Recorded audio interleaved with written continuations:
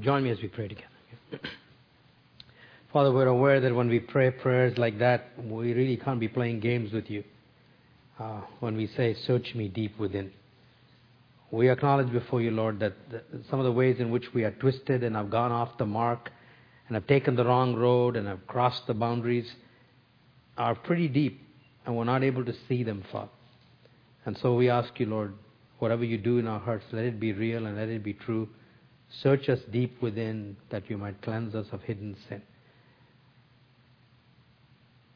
And if we're not yet sincere about a prayer like that, I pray that even in the process of hearing your word, that you will just continue to grip our hearts. We need your word as much to assure us that you love us, as much to search us deep within, Father.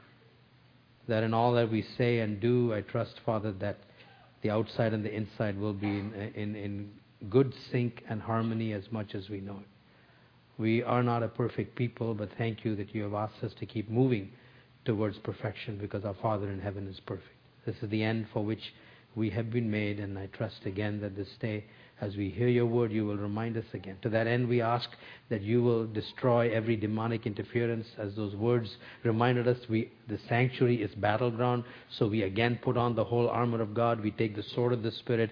We resist the enemy. We command him to depart from this place, and we offer our minds and our hearts to you this day. Lord, reign in us, we pray, in Jesus' name. Amen. When I was growing up as a teenager, my father introduced me to a British humorist by the name of P.G. Wodehouse. Some of you may have read him. It was all a situational comedy and satire on the British aristocracy. He was the man who invented Jeeves, the famous butler that always was getting his somewhat dim-witted boss out of trouble all the time. Wodehouse has been credited with introducing almost 50 words into the English language, which is a pretty remarkable achievement.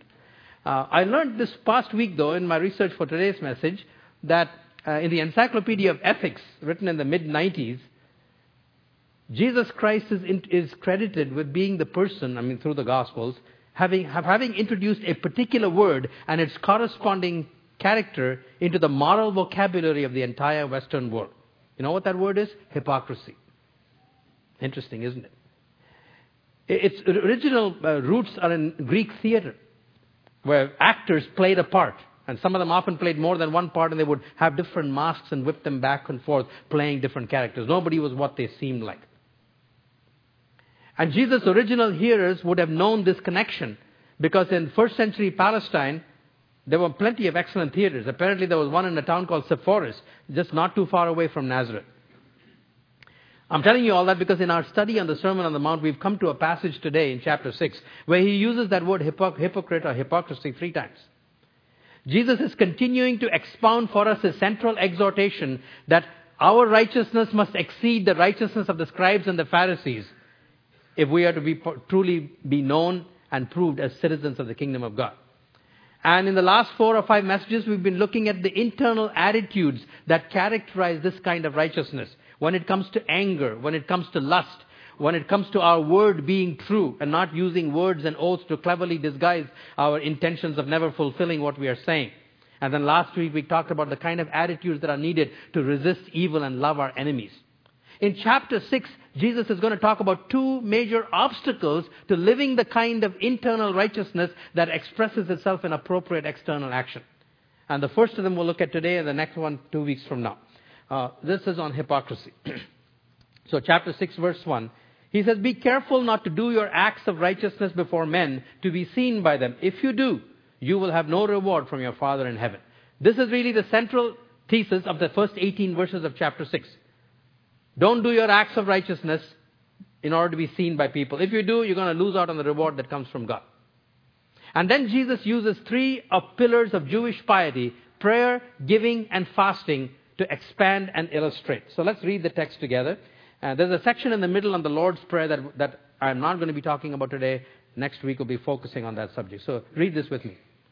So when you give to the needy, do not announce it with trumpets, as the hypocrites do in the synagogues and on the streets, to be honored by men. I tell you the truth, they have received their reward in full. But when you give to the needy, do not let your left hand know what your right hand is doing, so that your giving may be in secret. Then your Father, who sees what is done in secret, will reward you. And when you pray, do not be like the hypocrites, for they love to pray standing in the synagogues and on the street corners to be seen by men. I tell you the truth, they have received their reward in full. But when you pray, go into your room, close the door, and pray to your Father who is unseen. Then your Father who sees what is done in secret will reward you. When you fast, do not look somber as the hypocrites do, for they disfigure their faces to show men they are fasting. I tell you the truth, they have received their reward in full. But when you fast, put oil on your head and wash your face, so that it will not be obvious to men that you are fasting, but only to your Father who is unseen. And your Father who sees what is done in secret will reward you. He kind of says the same thing 3 times over in 3 different settings. See, the Pharisees of Jesus' time found ways in which to give and pray, but do it in public, in the streets and in the synagogues as well, so that by being seen by other people, they would have a reputation of being godly or spiritual people. Now, of course, when it comes to fasting, you can't really show anybody that you're fasting, right? Because in fasting, you're not doing something, so it isn't evident. So they found ways to disfigure their faces to let everybody know that they were also fasting at that time. This is what Jesus called hypocrisy. And he said, you have your reward in each case. The reward in this case is what human beings think of you.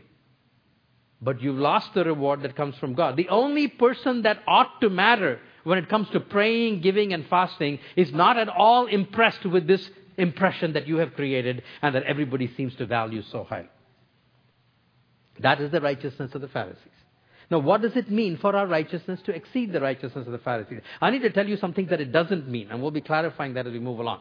I don't think Jesus is saying, don't let anybody see your life of righteousness. That wouldn't fit. Because earlier on in chapter 5, he said, let your light shine before men, that they may see your good works and glorify God the Father. So Jesus is not saying, make sure that nobody ever finds out that you do these things. That's not what he's talking about at all. Nor is he calling for a privatized Christianity. We live in a kind of world that is totally secular, and they don't care so long as we practice our religion in private. Oh, you can go to church if you want. You can pray. You can do all those things. Just don't bring it out into the marketplace on Monday. Don't tell us how we should run our businesses. Don't put your finger in the educational system, in the legal system. We don't want that. That's not what Jesus is talking about. He wants our religion to be very public in that sense. We need to live out these righteousness right in the world. So he's not calling for a privatized expression of our faith. What he is saying specifically is only one thing. Never do any of these things with the sole motivation that people's opinion of you might be something as opposed to something else. That's the only point that he's making. And so he says, if you're giving, don't let your right hand know what your left hand is doing, and we'll come to that in a minute. When you're praying, go into the closet, shut the door, and pray in secret. And when you fast, put on the cologne, have a nice shower, let everybody know that you're perfectly normal. That's basically what he's saying. Okay, so that's what the text says. I want to just wind it forward 21 centuries to where we are right now and look at what these might mean for you and me in each of these areas. First of all, he says, when you give, I don't think he's saying you shouldn't let anybody know. Don't tell the treasurer of the church how much you give. Well, you won't get an income tax receipt at the end of it. Don't fill it out in your income tax form, because then you're letting the whoever Revenue Canada know about it. That's not, I don't think what he's talking about at all. Nor is he saying don't ever tell God stories about the financial dimension of your life. Well, if God is not working in the financial dimension of our life, I doubt whether he's working at all in the Western world, because it is the biggest idol that we have. I mean, King David gave a specific account. This much gold and silver I have given. And the leaders were impressed, not with him, inspired to give more, and people rejoiced. There was an explosion of praise and worship as a result of that. So I don't think that's what he's talking about when he says, do it in secret. What is he saying then? What is he telling us not to do? Okay, I have to make up some things at this point, just so you get the point, okay? Most of you use this to give, okay? Let's say one particular weekend, that's the time you're filling out your imagined contribution. And if you did it like me, I've just filled it out in bulk each year. All he's saying is when the offering plate comes out and the amount is large, don't put it face up so the person next to you can see it. But it equally means if whatever you're giving is small, don't put it face down so nobody can see it. That is just as much a preoccupation with what people will think. Don't drop hints in your conversation that you are a liberal giver. And we can all find ways to do that. You know that. That's the kind of thing that he's talking about. Creating impressions and worried about what people might think or not think. Really, he's saying, when it comes to giving, it's an act of worship. And in worship, there is only one person that matters and what he thinks about it, and that is God. And so therefore, I think this is what it means for the offering. It simply means, when you take it out of your pocket, put it on whichever way it shows up. Doesn't matter, you see. If it's large and people see it, no problem. If it's small and people see it, no problem. If nobody sees it, no problem, because you don't really care. The whole focus is on the one person who already knows. That's the main focus. Just do it naturally. And when he says, don't let your left hand know what your right hand know what your left hand is doing. Now, come on, that can't be literal. One part of your body knows what the other part's doing, right?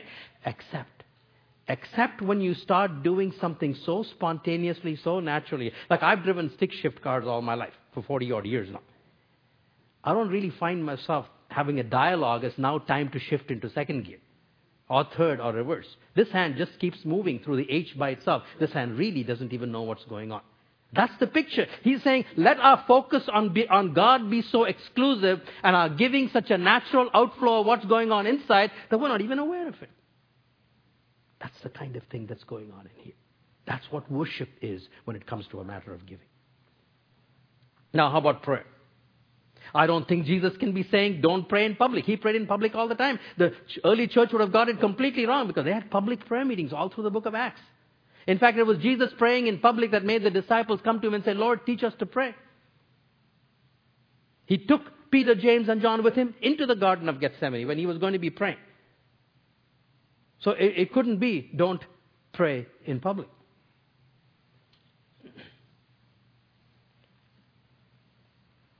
And by the way, you can close the door in such a way to let everybody know that you're going to be praying, right? So a closed door can be very much a focus on human beings. So what Jesus is saying is that's a lot more to it than just a mechanical obedience. I think what he's saying is, where's your focus when you pray? Don't pray in order to create impressions. I don't know about you, but I've always been bothered when people put on a God voice when they pray. You know, dear God, with the emphasis on the D at the end of it, you know. Now, I had a young man come to me yesterday after the service. He said, well, actually, I disagree with you. He said, because he mentioned a mentor of his. He said, he prayed that way with a different voice. He said, but I always felt his prayers were genuine. And then he said something very interesting. He said, but that's the way he prayed in private too. That's the whole point. That's the whole point. I think basically what he is saying here is, forget about the people. It's an act of worship. And so the only person that matters is the one with whom you're praying. And however that demands, if you're going to pray it in public a certain way, do it in private the same way. If you happen to be engaging with God, and at that moment, what that engagement requires your prayer to be loud and emotional, do it exactly the same way when you're in public. If your interaction with God at that particular moment in private would be appropriate to be quiet and soft, then do it quietly and softly in private as well. Don't adjust the dialogue because of who is there or who is not there. By the way, may I also say something else? To not pray because people might think you're not very good at praying is equally a problem. Because that also is a preoccupation. Some of you don't come for our prayer meetings because you are more worried about what people are going to think. That's hypocrisy. Because the only person that matters is the one that you are praying to. Let your focus be on him. Then how about fasting? Again, he couldn't be saying, don't let anybody else know. Our 30-year family, our kids fasted together, and they did it together because it was an encouragement to one another. They had to approach you and me to sponsor them, so they had to tell us as well. Obviously, I don't think they were violating God's commandments, so I don't think he's saying, don't tell anybody. Especially if you're in a family and you're the one person fasting and others aren't. Some of them are going to know. All he says is, don't put on appearance, become so somber and irritable and frustrated to let everybody know that you're fasting and to leave you alone, Or drop hints. Somebody comes to you when you're fasting on a longer fast maybe and says, hey, can you come and help me move? Just say no. You don't need to add the sentences because you see, I'm really fasting these days and it really makes 1 week when you're fasting, so I guess I can't come. That's the kind of thing he's talking about.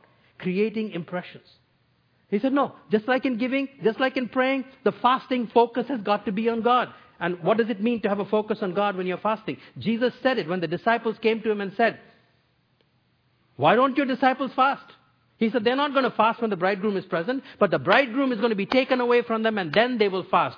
Fasting, which is often combined with prayer, almost often combined with prayer, is an expression of hunger for the bridegroom's presence. That's what matters.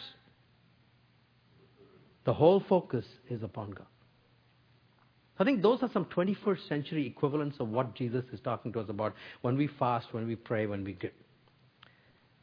What I want to do now for the rest of the message is kind of step back a little bit from these three specifics to look at some three very broad sweep issues that are also raised by the same text. Notice, first of all, that Jesus doesn't say if.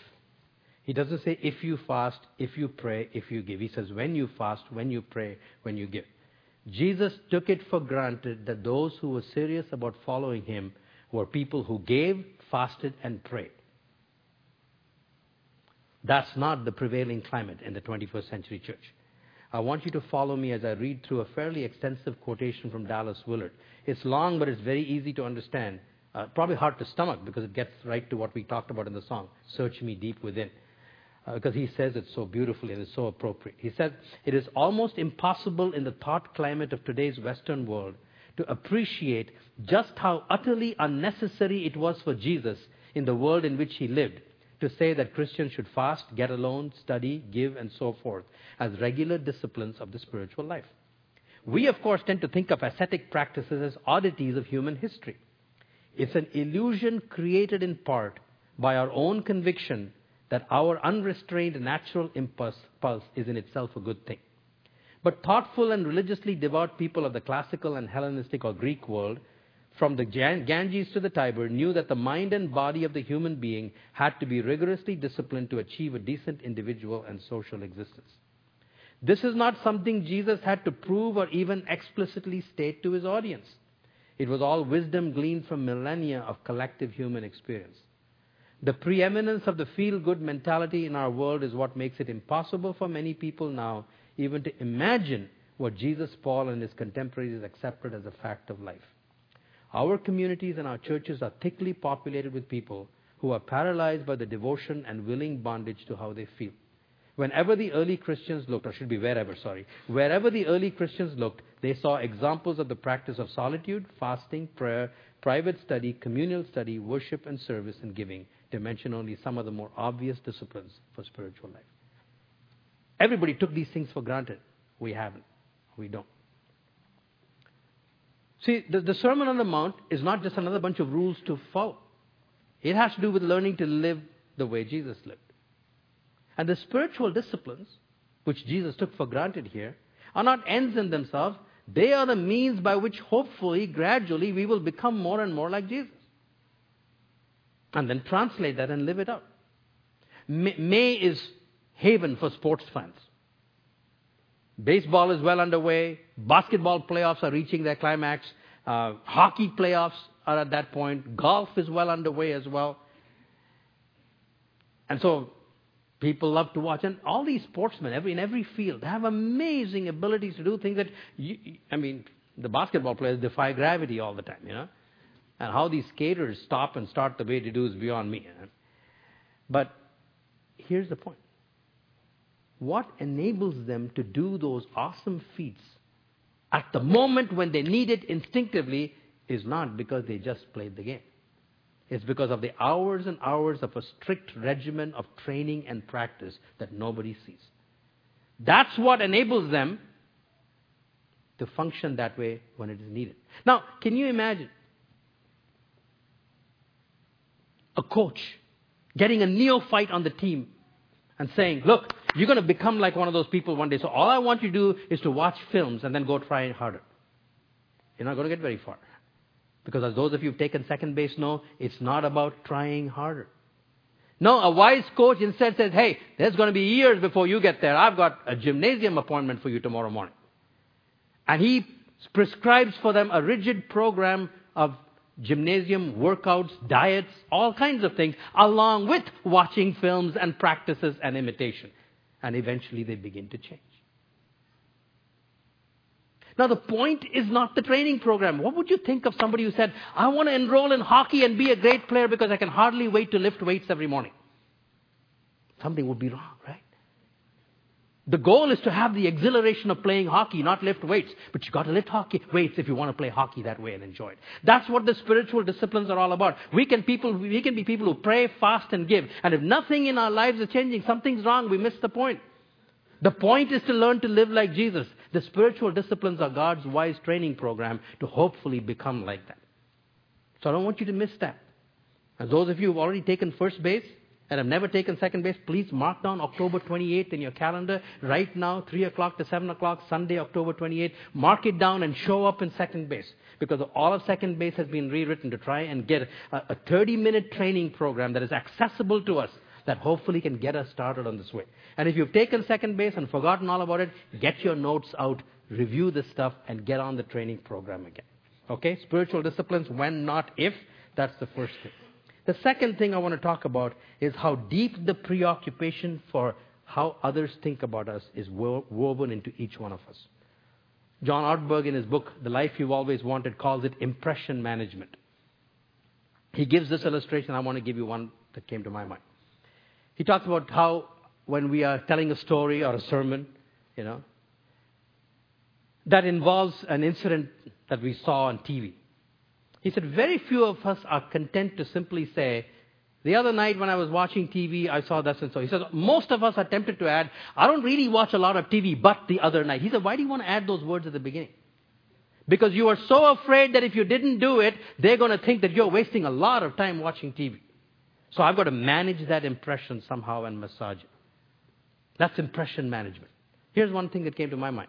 Imagine yourself sitting in a room. There's only so many chairs and you came in early enough and you've got a chair. Now somebody else comes into the room. They need a seat. And you kind of go through the motions of getting up out of the chair, but you manage to do it slowly and fumble enough that somebody else beats you to it. And then they get to sit down. And guess what? You have the chair and you have created the impression that you're a very humble person that really was ready to offer the chair to someone else. That's impression management, folks. And if you want to know how come I know that, I've done that. And I think if we're honest, all of us can confess to that kind of impression management. And pride is never so ugly as when it is pretending to be humble.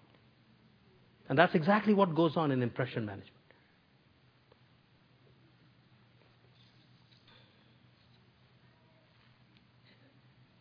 And our wise ancestors in the Christian faith had a particular spiritual discipline that Jesus took for granted, which really is woven through all these other three disciplines. It's a discipline of secrecy.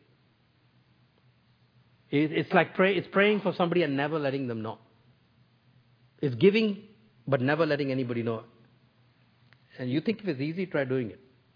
And here's what Ortberg says. He says, nothing disciplines the inordinate desires of the flesh like service, and nothing transforms the desires of the flesh like secret service. The flesh whines against service, but screams against hidden service. It strains and pulls for honor and recognition.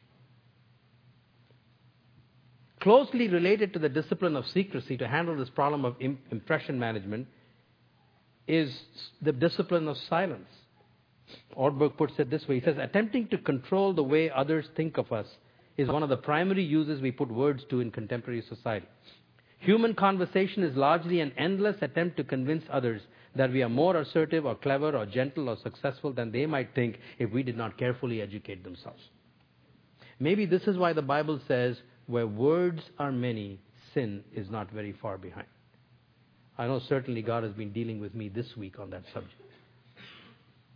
Where words are many, sin is not too far behind. Maybe the discipline of silence gets to the heart of that sin of how we use words to manage reputations or fiercely defend them if we think they're being attacked in some way.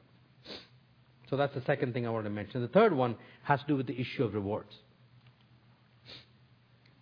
He said those who fast, pray, and give in order to be seen by people already have their reward. And what is their reward? Their reward is they've been successful in their impression management program. They have managed to create an impression, a favorable impression about themselves from somebody else.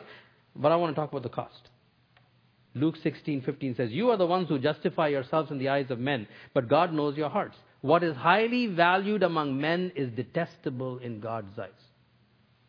In other words, he says, if you've spent a lot of time and effort managing impressions and then justifying yourself before others, guess what? If you succeed, God's not impressed at all with your success. Whatever you value so highly is detestable in His sight. I think here's another cost. John 5:44. How can you believe if you accept praise from one another, yet make no effort to obtain the praise that comes from the only God? When our focus is on impression management and not dealing with the one who knows our hearts, He says it becomes difficult, if not impossible, to believe.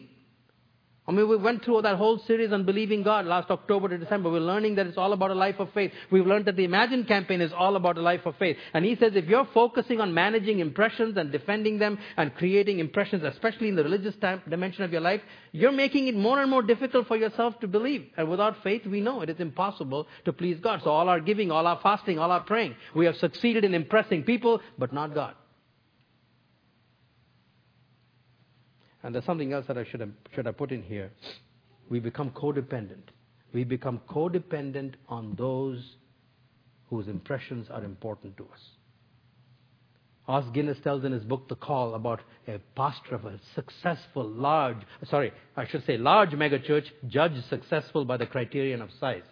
And he confessed to Guinness, he says, every Sunday when I get up to preach and look into their eyes, he said, I am afraid.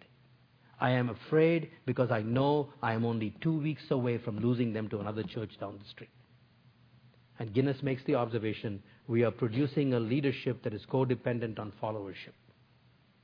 That's what will happen. If we begin to depend upon the impressions of people, you're setting yourself up for codependency of one form or another. And this was the sentence that sent shivers down my spine. I read it Wednesday. The ego swells while the soul shrivels. Burn it into your hearts. If you're successful in this kind of stuff, your ego may be swelling, but your soul is shriveling up on the inside. That ought to terrify you as it did me. Now, what about the other side? What about the reward of God for secrecy? This is just as important. God doesn't just scare us. He draws us to Himself. I think faith is obviously one. John 5:44 says, if you're looking for praise from men, you're not going to be able to believe. I think the corollary, you look for faith, you look for praise from God, focus upon Him, your faith's going to increase. But I think freedom perhaps is even a bigger issue. Freedom from this tyranny on the inside. Freedom from this codependency. And Ortberg puts it this way, the more we practice secrecy, the more we get freed from the internal compulsion to manage our impressions, to create and maintain a reputation, to spend huge amounts of energy defending ourselves when that impression is challenged. You see, just not doing it is not free. That's step one. Better than nothing. But even if you abandon all attempts to manage your reputation, even if you refuse to defend yourself, but you want to on the inside, you're still not free. You're still being agitated. The freedom, I think, that God gives to us is that eventually it will be like our right hand not knowing what our left hand. Eventually, we may hope to be able to get to the point where we just don't care in that proper sense about creating impressions. And when those impressions are challenged, we can just let God be our defenders. I know that's the be perfect as my Father in heaven is perfect end, but we can certainly keep moving in that direction. And, of course, the exact opposite happens. The soul is enriched while the ego shrivels. Which one do you want? You want a shriveled up soul while an ego is enlarged? Or do you want a soul that is enlarging and the ego is being taken care of by God? You see, ultimately, this is the principle you need to keep in mind. The source of the reward determines its quality. Human opinion is one source of the reward. These people had their reward. And because the source is human, the characteristics of the reward are human. Temporal, fading, shallow, and ultimately unsatisfying. If the source is God, the reward is like God. Eternal, enduring, rich, and deeply satisfying. Let me close with the story of one example of this. It's just a small white envelope stuck among the branches of our Christmas tree at home. No name, no identification, no inscription. It has peeked through the branches of our tree for the past 10 years or so. It all began because my husband Mike hated Christmas. Oh no, not the true meaning of Christmas, but the commercial aspects of it.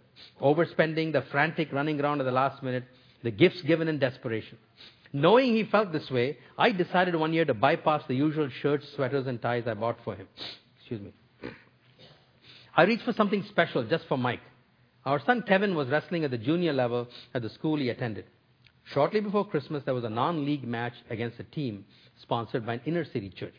These youngsters, dressed in sneakers so ragged that shoestrings seemed to be the only thing holding them up, presented a sharp contrast to our boys in their spiffy blue and gold uniforms and sparkling new wrestling shoes. As the match began, I was alarmed to see that the other team was wrestling without headgear. It was a luxury the ragtag team obviously could not afford. We ended up walloping them. As each of their boys got up from the mat, he swaggered around in his tatters with false bravado, a kind of street pride that couldn't acknowledge defeat. Mike shook his head sadly. I wish just one of them could have won, he said. They have a lot of potential, but losing like this could take the heart right out of them. That's when the idea for his present came. That afternoon, I went to a local sporting goods store and bought an assortment of wrestling headgear and shoes and sent them anonymously to the inner city church. On Christmas Eve, I placed an envelope on the tree, the note inside telling Mike what I had done and that this was his gift from me. His smile was the brightest thing about Christmas that year. Each Christmas, I followed the tradition. One year, sending a group of mentally handicapped youngsters to a hockey game. Another year, giving a check to a pair of elderly brothers whose home had burned to the ground the week before Christmas. All anonymous. The envelope became the highlight of our Christmas. It was always the last thing opened on Christmas morning, and our children would stand with wide-eyed anticipation as Dad lifted the envelope from the tree to reveal its contents. As the children grew, the envelope never lost its allure. The story doesn't end there. We soon lost Mike to cancer. When Christmas rolled around, I was so wrapped up in grief that I barely got up the tree. But on Christmas Eve, I placed an envelope on the tree, and in the morning it was joined by 3 more. Each of our children had placed an envelope on the tree for their dad. This tradition has grown and someday will expand even further, with our grandchildren standing around the tree with wide-eyed anticipation, watching as their fathers take down the envelopes. That's an enlarged soul while the ego is shriveling. That's the reward that comes from heaven, that is enduring, rich, and deeply satisfying. This is the question I want to leave with you as the worship team comes and leads us in some songs of reflection as we begin to deal with the Father, the only one that matters. What kind of reward do you want?